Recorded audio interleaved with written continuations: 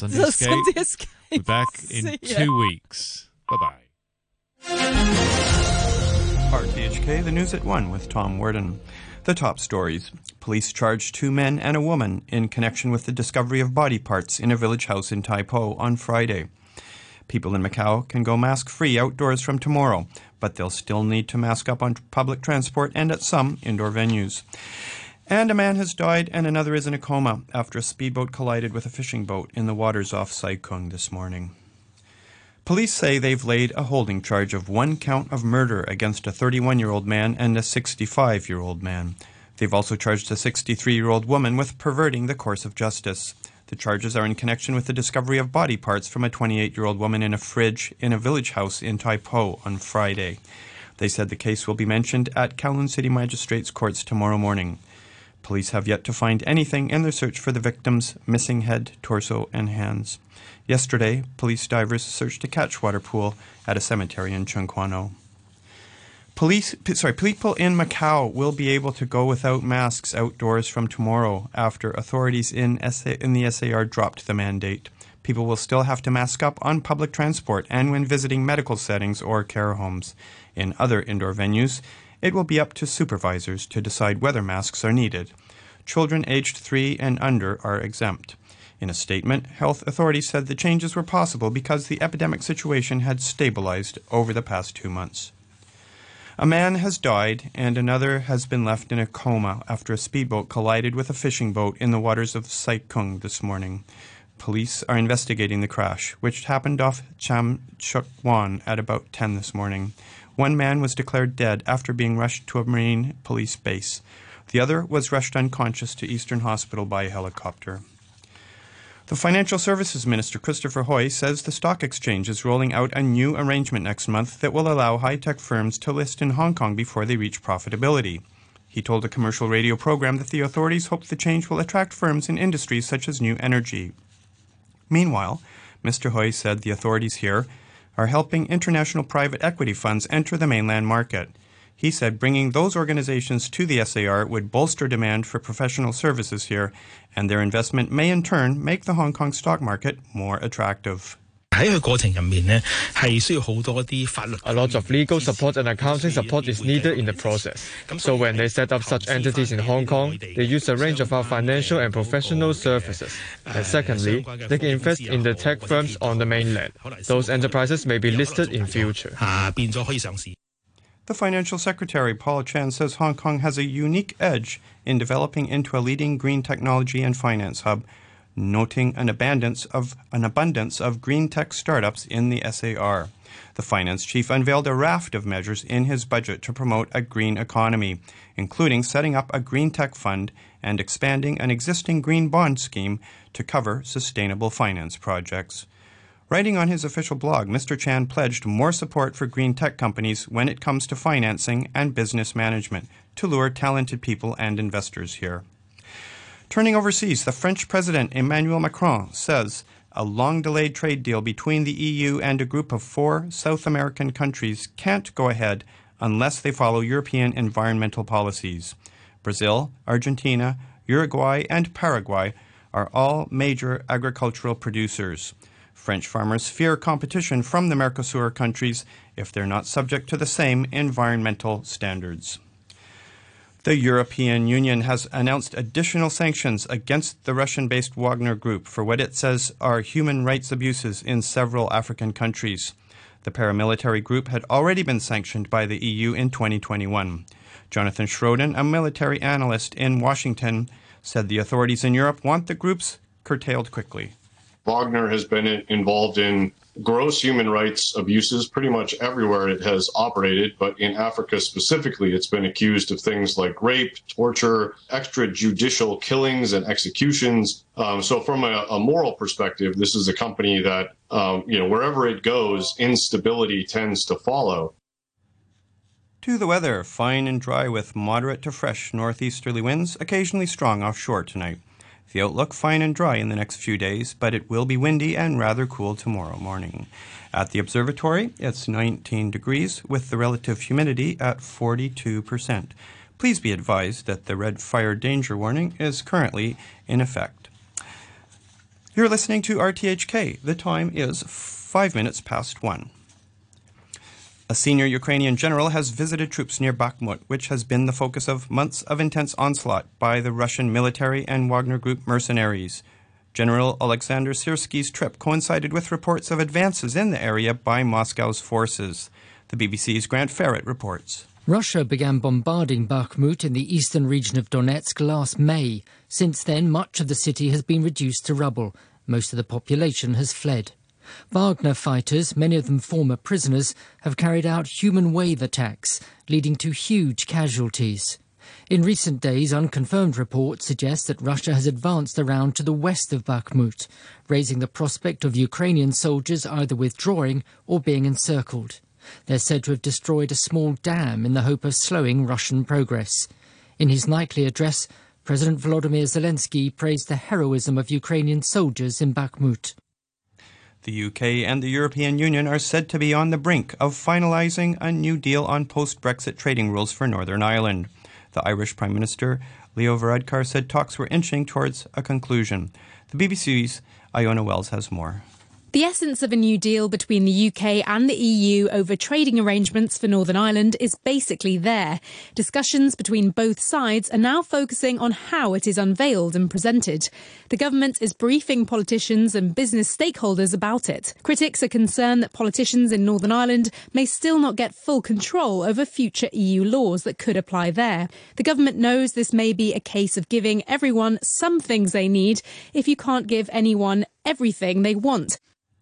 Turkish officials say they're now investigating more than 600 people in connection with buildings that collapsed during major earthquakes earlier this month.